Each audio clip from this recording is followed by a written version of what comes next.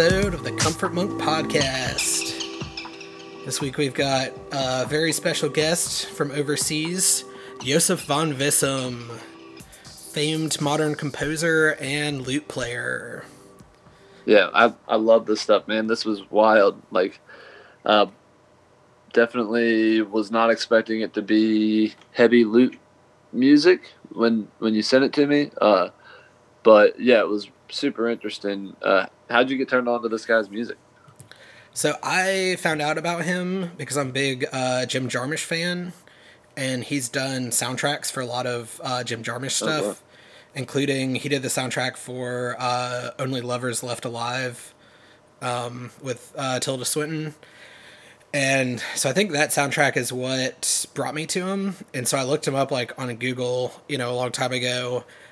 And I looked up like Jim Jarmusch, Jozef von Wissem, and I saw that they had done a record together called Concerning the Entrance into Eternity. And I listened to it and I instantly was in love with it. It was long form compositions. It was dark. It had this interesting instrument, the lute, which I'd never really heard outside of like goofy, Renaissance fair kind of settings. And it just turned me on to it. So I've been a big fan of his. And, he's one of those people, he's just worked with everybody. He worked with a former guest on our show, Jarbo from the band Swans. Yeah, this guy's done a whole lot of stuff that I did not know about. I did not know he had done all the Jim Jarmusch stuff. That's pretty sweet, and I did not know about the Jarbo connection either. That's cool, man. Oh, yeah. And, and we had a great time talking. He's, over in his home of the Netherlands right now. And just, real interesting perspective on everything, as you would imagine from somebody who has, I won't say single-handedly because I'm sure I'm alienating somebody by saying that, but he's definitely had a huge part in bringing back the lute as a modern instrument in the last, decades. So. Nice. Well, I'm looking forward to hearing it, man. But let's jump into it. We'll keep this one short and sweet, and here's our episode with Jozef von Wissem. Enjoy.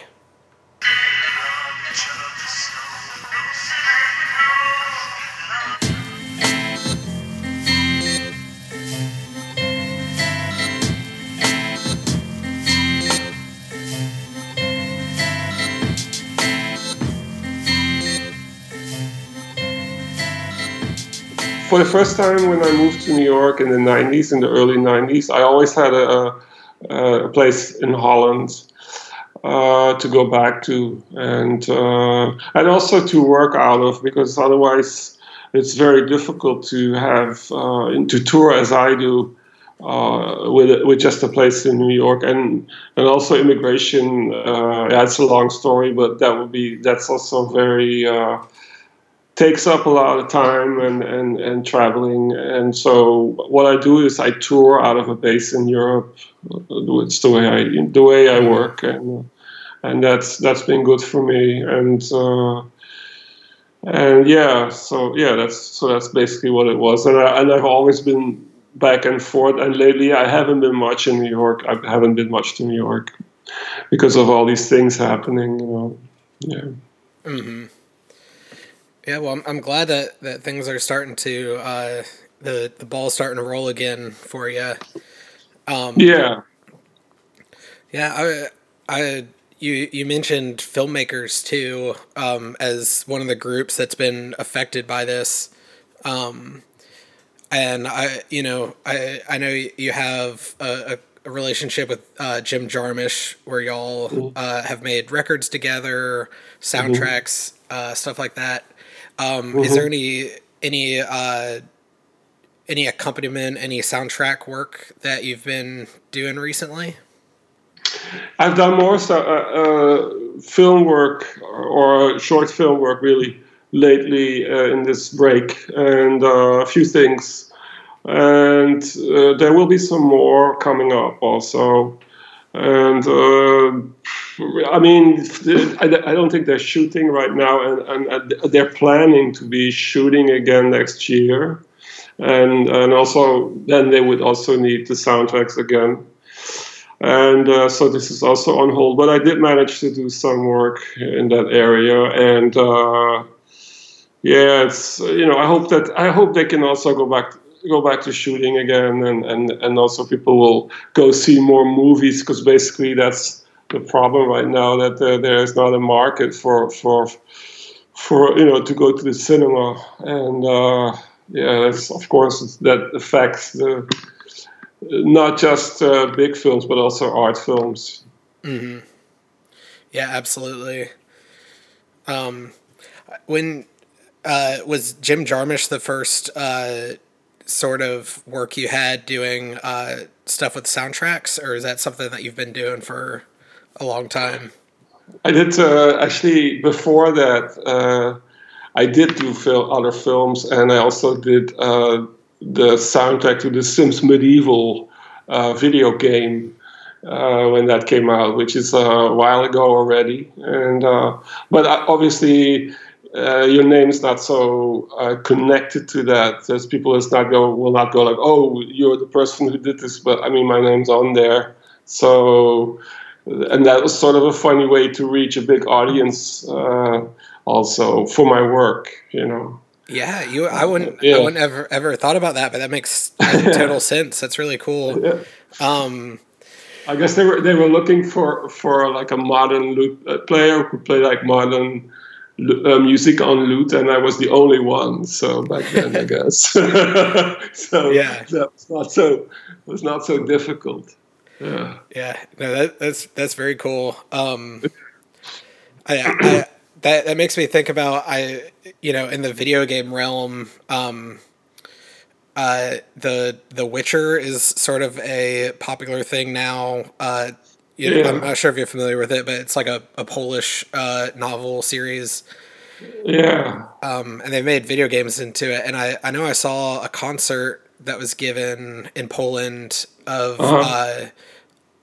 like a bunch of the music from it that they had kind of arranged for a orchestra, and they had some pretty cool like Renaissance and Baroque kind of instruments in that. So maybe if they make another Witcher game, you could get that would be great. That. I'm here, man. Yeah, the ability of a lute to bring out so many feelings and so many associations with a time period. And then what you do with it by making it, very modern. I've read that you started playing classical guitar, and that sort of made you aware of some lute pieces, and just kind of piqued your interest in it. When you started learning lute, did you think it was going to become like your primary mode of composition? No, I didn't know that. No, it was more. I met the right lute teacher in New York. He was himself an ex-guitar player, and he was a pupil of Reverend Gary Davis, the famous country blues guitar player, who to me embodies the beginning of all rock and roll, really, because that was the earliest thing, in the 20s, 30s. Country blues. And anyway, this teacher, he was really open to looking at early instruments in a sort of modern way. And one of the things he told me in the beginning is that if you want to make a living playing this instrument, you have to write your own pieces for it. And that sort of changed for me, and I took it really serious, and then it became an obsession. I had beforehand no idea that this would become what I'm doing with it now, and but he was sort of responsible for that, because he sort of opened it up for me that way.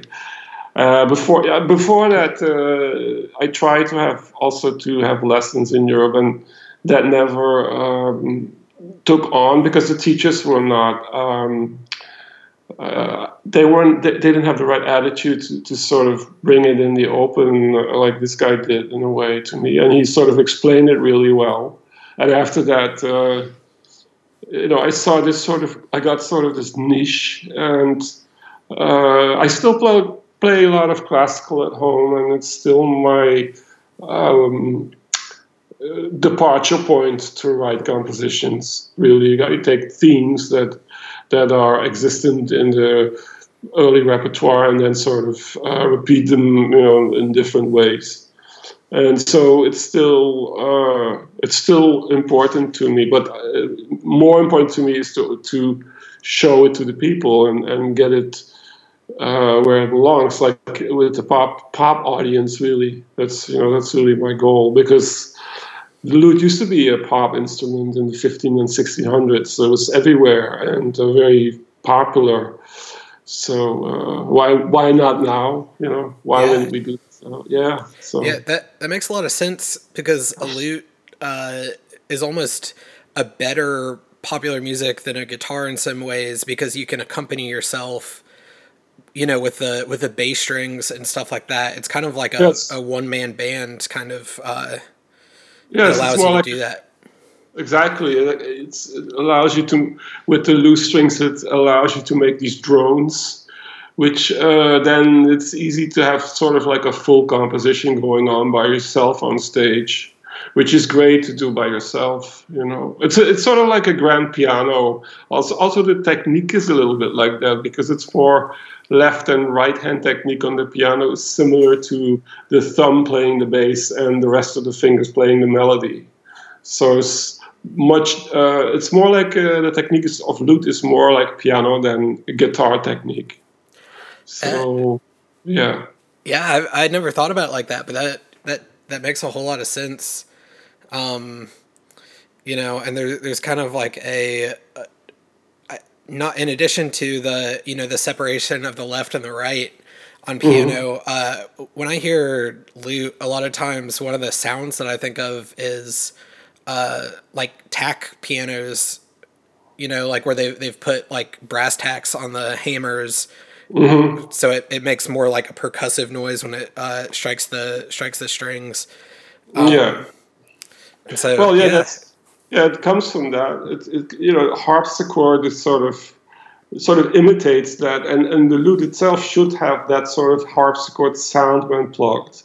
That's sort of the ideal sound for a lute, more like more metallic, if you will. The sound. Yeah. Mm-hmm. Yeah, I think that metallic sound fits really well into the kind of aesthetics and the conceptual side of what you do.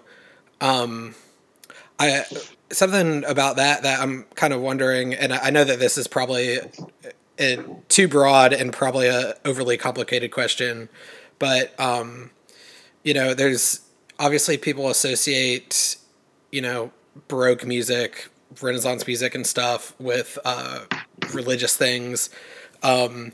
Your music, in addition to kind of its tone and everything, a lot of your the way that you present it, like the names of your compositions and stuff, have kind of religious or philosophical kind of bents to the names of the compositions.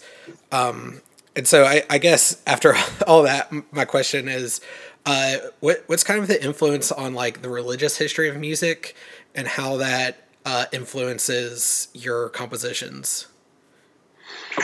Yeah, I just get inspired by reading mostly texts by nuns from 1400, 1200, 1400. That sort of they talk about the nuns' relation with God, which is sort of still an erotic but also deeply religious relation, but also it has also this likeness between a woman and a man in a way, and it's really intense religious writing. But to me, it inspires me. It's the same sort of feeling I have, when I listen to a really beautiful, obscure lute piece that I've never heard, and all of a sudden it's there. And it's also a parallel. I try to share with people this early music thing with this early music instrument, also with text from around the same time.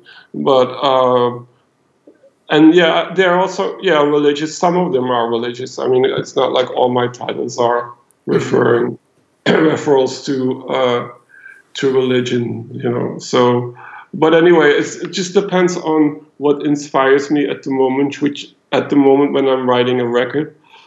So it's also this document of a certain time, and where I am sort of usually into one work that's maybe Western spiritualism or so, and then I sort of incorporate that into the music and into the text, and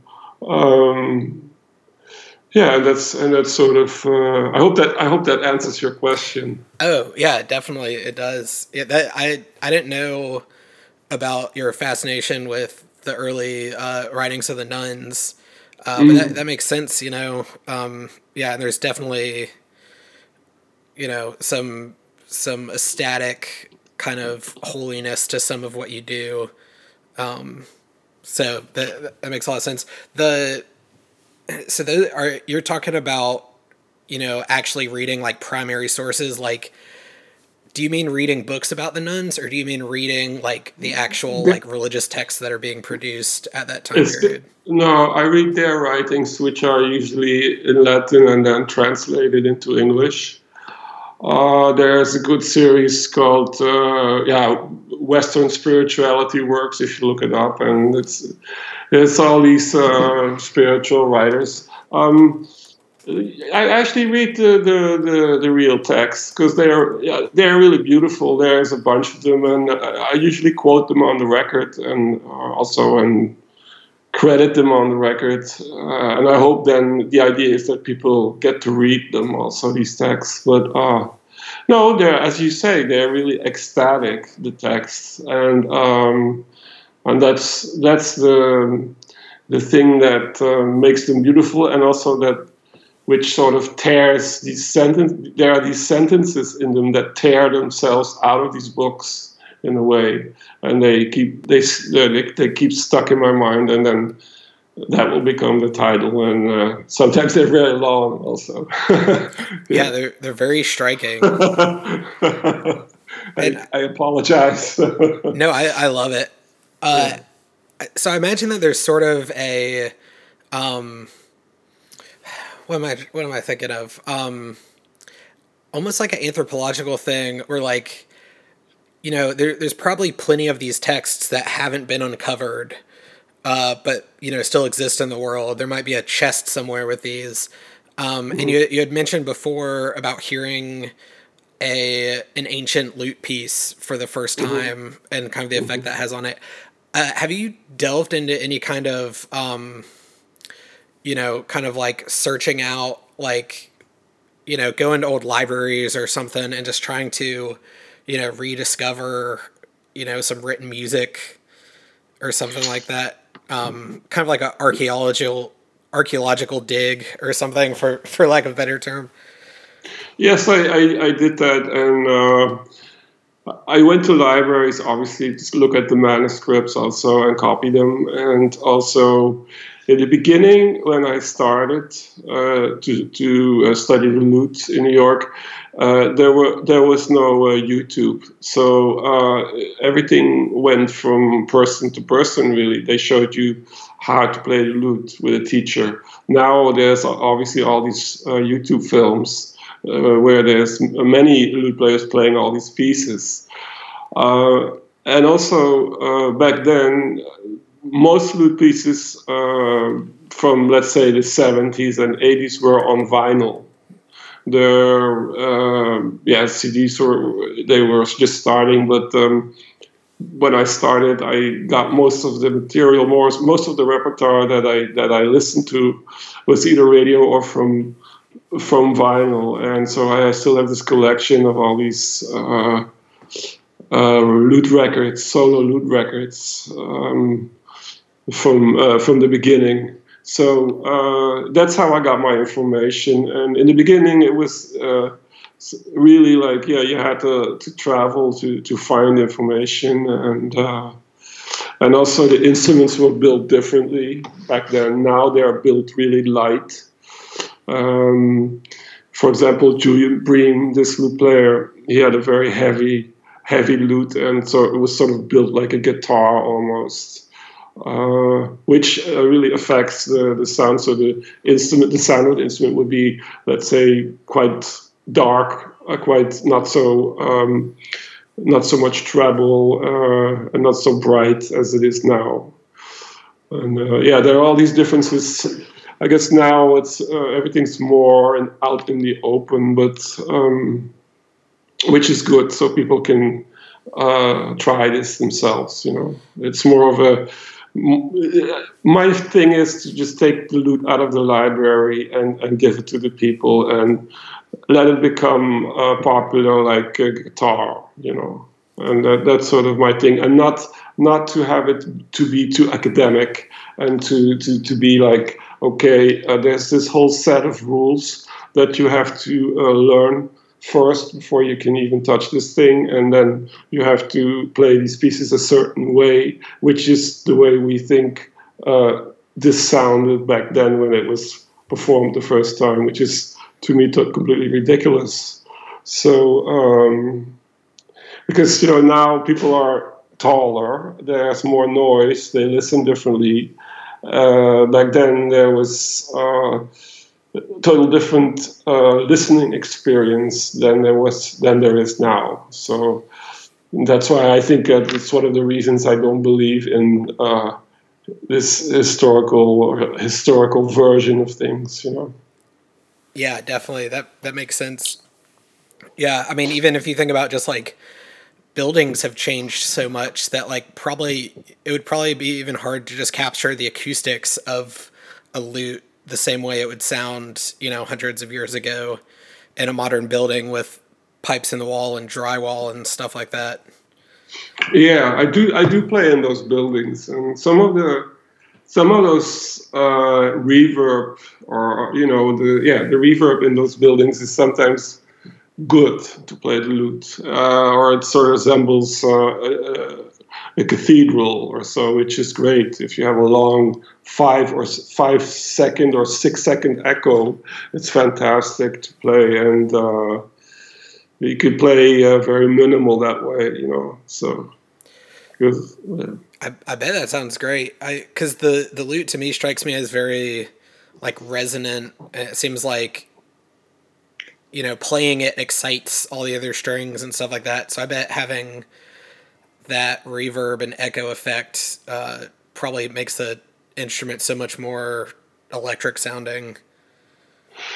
I guess, yeah. They're all, it depends on how they're built. Also, I have bigger instruments that have more bass in them, for example, or more strings, and there's more of a bass drone in it when you play it a certain way. But it's the thing, though, which makes it really interesting for me is that the music becomes more about the building. It will sound. You can play the same piece all the time, but it will sound completely different in a different building. So it's also about architecture. This instrument, and that's really great. It's so much more interesting than have 20 pedals and a guitar. Mm-hmm. Yeah. Yeah. You said yours are built in a certain way. Is there anybody making like factory lutes now, or if you want a new lute, do you have to find someone to build it for you?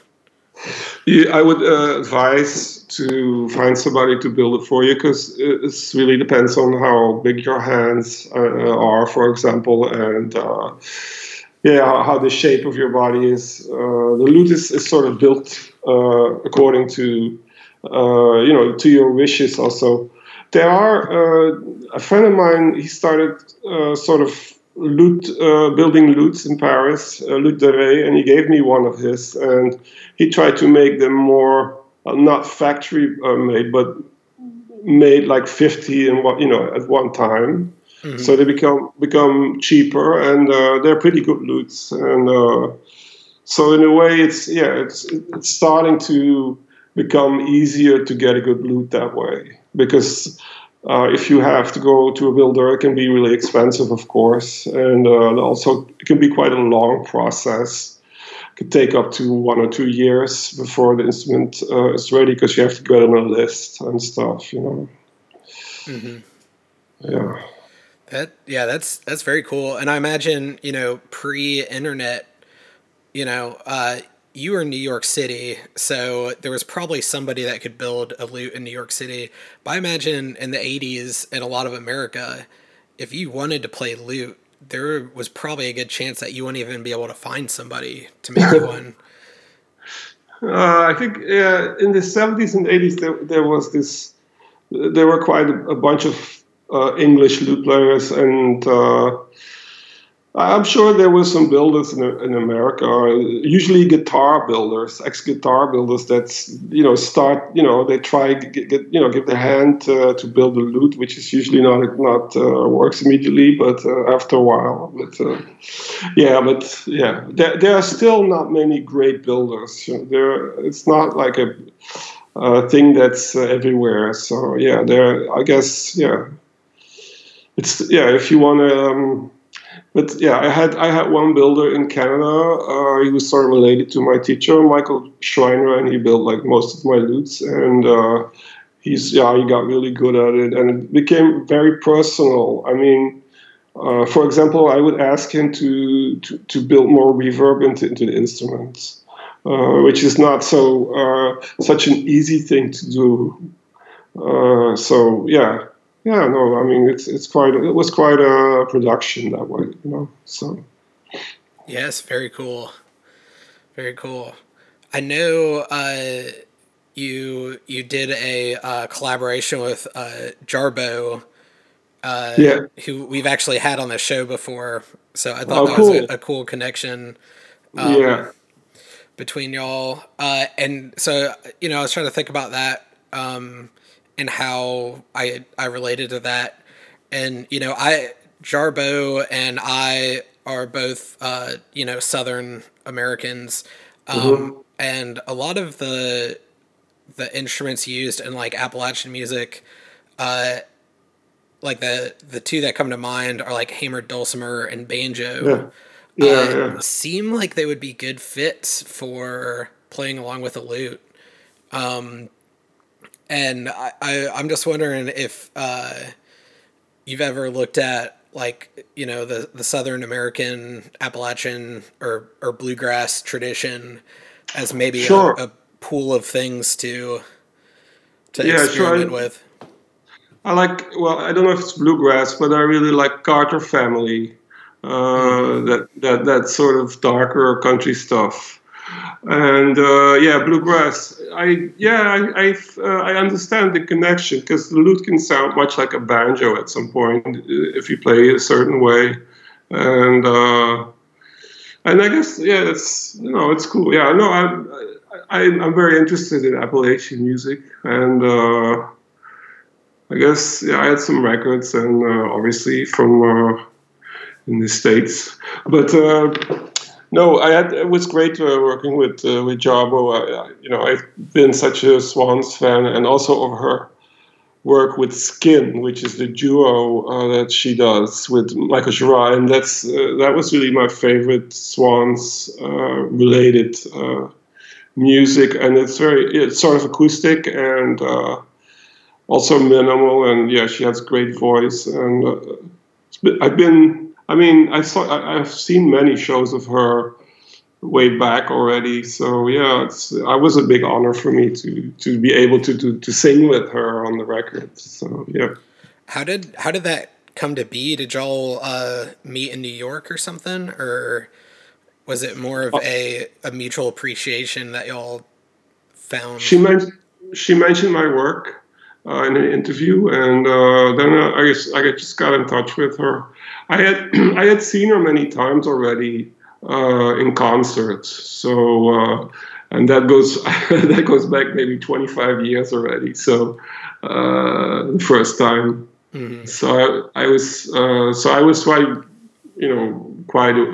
quite amazed that she mentioned my music and that she said she liked it, So yeah, and then after that, I just, when I had this one piece that again was written by these nuns about the relation between this nun and God, and she's sort of the bride of God, and this text revolves around that theme in a bit, and yeah, I think that came out really good, So I'm very happy and very proud. Yeah, that's awesome. Yeah, I think the both of you fit into a kind of interesting category of performers, and that's people who have established their own sound kind of so much and their own just like whole process and way of doing things that it seems like you can collaborate with people and maintain, instead of like joining a band or something, it's like maintaining this is something I'm doing with Jim Jarmusch or somebody, and people can see that and view it as like these two artists collaborating on something is very cool. And I know that she's done a lot of that too with like Father Murphy and Neurosis and stuff. Yes, that's great. I know the people from Father Murphy and. Oh, awesome! But yeah, no, it's really, it's the collaboration. It's quite difficult because you have to find somebody that lets you keep your identity. So you're not sort of doing something that has, you just fits into your world in a way. And there are not too many people. And so no, I was really surprised and amazed at it. And collaborations, to me, it's really about who I meet and what makes sense with sort of this ecstasy in a way, because it's sort of, to me, it's still an ecstatic thing that I experience when things go right with this music, and that's sort of what there is to share with somebody I work with, in a way, and that somebody, you keep your identity. It's more than just the sum of its parts. Let's put it that way. Yeah, absolutely. Yeah, that's a good way to say it. And I think there's a strange part of me that kind of views you as like a heavy metal artist. And so I know that in sort of the world that you perform in, whatever word you want to give to that, there's kind of a broad range of everything from, sort of minimalist lute playing to harsh electronic noise that all somehow sort of occupies the same wavelength of this, transcendent, ecstatic kind of music. And I think that's really cool. And I think that you do a good job of bringing out a distinct, section of that whole. Have you ever thought about doing like a metal record or a noise record or something like that? Well, I always try to, and then I get really, I love to listen to that stuff, and I listen to Sun, Earth, and I listen to Wolf Eyes or noise bands, whatever, or metal. And I really like to listen to it, but if I have to really play it myself, I get bored. It's like I'm so spoiled with lute technique that, which is something that keeps you interested because it's quite difficult.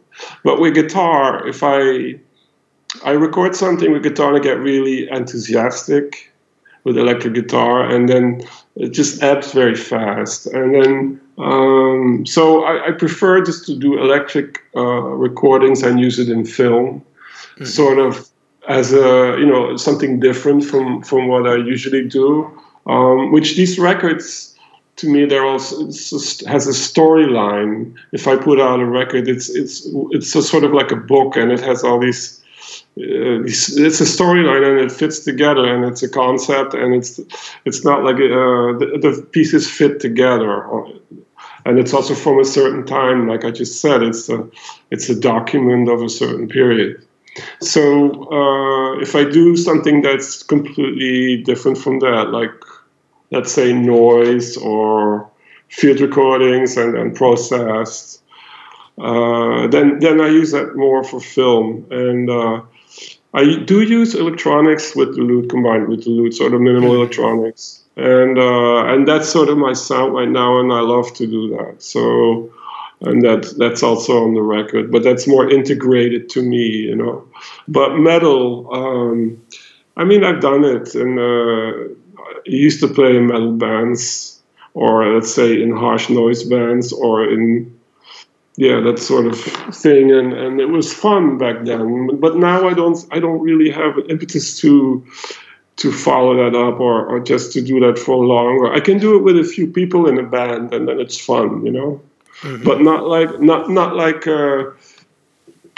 day in day out, like I do with the lute, and so it's different. It's more like a fun thing, and more for fragments or so.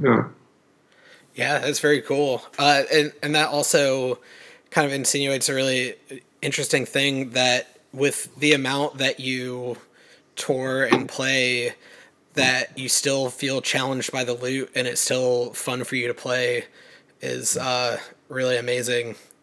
Yeah, thank you. Yeah, it is. Yeah, it's like I said, it's more about traveling, and you go there and you go to space, and the space is always different. The sound is always different. There's always different problems that you have to solve before the show, and then that's so much more exciting to me than if you go with a Marshall amp. You can go anywhere, and it doesn't matter. But my thing is it's more fragile, and of course I also want to be loud, and but that's difficult, So it's always a challenge, and I guess it's more. I don't know. It's still like in the Middle Ages, It was difficult to be a lute player making a living. Some of them got drowned if they were bad, They got drowned by the church. So, yeah. Yeah, well, hopefully that doesn't happen to you. Thank you. Or more likely, me, if I decided to get someone to build me a lute. But yeah. I know, you should definitely do that. It's cool. Do you see like kind of a renaissance coming about? There's people picking up the lute? There's a lot more kids playing strange instruments. Like, for example, the oud. People are playing oud, which is the Arabic variant of Western lute. And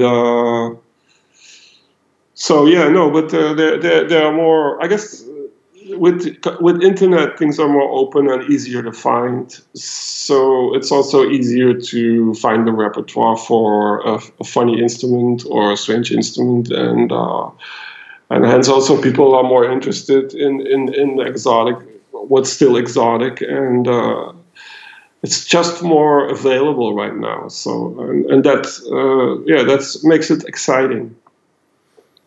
Yeah, very cool. Yeah, I think between you bringing the lute into popular music and maybe Joanna Newsom bringing the harp into popular music, maybe in the next couple of decades we'll start to have full bands playing, some golden era instruments. Yeah, maybe. It's funny you mentioned that Joanna Newsom Ice, that the record was that was sort of when people started to open up more to different instruments, and also, and even more important, to put it in a different pop context. And that was, I guess, one of the first records where a harp was actually put in a pop context that, unless it was folk music, this was not folk music, but more like pop music. So that made a big difference, and that was really important when that came out. That's really cool. And then people are going to see a movie or something and hear the music in it that you've done, and maybe that'll have a similar impact where it'll have people discovering you from kind of a coming from a secondary place to get to your music. Yeah, definitely. That's very cool. I mean, I know personally the first one of your records I heard was it wasn't a soundtrack, but it was something you did with Jim Jarmusch because I'm a big fan of his movies. There were two that were around at the same time, and I can't remember which one I heard first. It was either Concerning the Entrance into Eternity or Apocastasis. And I don't know which one I actually listened to first, but definitely at the same time in my life, there was a distinct summer where I was listening to both those records every day. Yeah. No, I was really happy with the last one that we did last year on Sacred Bones. So we just also the way it was, it seems to be more, I don't know, it's hard to describe, but I was just really, really happy with the way it came out. Also sound-wise, I mean, I did more effects on the lute and also effects on the electric guitar, and so I was just really happy with the record, and it got some good reviews, and was happy with it. Yeah, I guess that's an awesome one. Yeah, you mentioned Sacred Bones. Is that an ongoing relationship that you have with them? Do you have other stuff in the works with them? I think there will be some other stuff, but I don't think I'm supposed Okay. Fair enough. And I know you've done a bunch of stuff with Consoling Sounds too. Yeah. Which I'm a huge fan of pretty much everything they put out. Oh, that's cool. Yeah, that's cool. Yeah. So I'm glad that you have kind of the support of these great labels that are, really pushing music forward. Consoling Sounds, they are not so far from the place where I was born. I was born very close to the Belgian border, so I sort of get their mentality a lot, and so they're really nice people to work with, and I think they have good taste.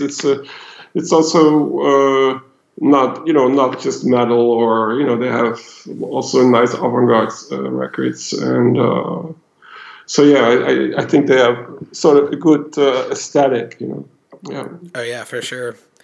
Yeah, no, they put out a couple of Nadia records that I've always enjoyed. Oh, too. Cool! Yeah. Well, so I guess the last thing I was going to ask about is if you had anything in the works, but if you can't talk about that, I totally understand. I have 5 records no, sorry. No, I have, I'm working on some solo stuff. It's not finished yet, and it'll probably be out in next year somewhere, and there will be another duo record with Jim also. And I don't know exactly when that will come out, because things are a bit strange with, I don't know, with, I guess also with record stores and mail and all that in the States. So, but anyway, no, there's more on the way. I wouldn't be surprised if you had 5 records coming out soon. That was a joke. Yeah, but you've certainly made a career out of, not resting. So if we could point our listeners to one recent record, do you think Ex Mortis is the one? Yes. Okay. I think that's definitely the one. Definitely. Cool. Well, we'll make sure to put a link to that and everything. Thank you. When we post about this. But it's been great talking to you. I really appreciate you taking the time to sit down with me and chat. Yeah, cool. Well, it was very nice to talk to you, man. It was nice. You nice too. Chat. Great to meet you. Right. Have a nice day. Have a nice day. Thank you, Eddie. Bye-bye. Thank you. This has been a Comfort Monk production.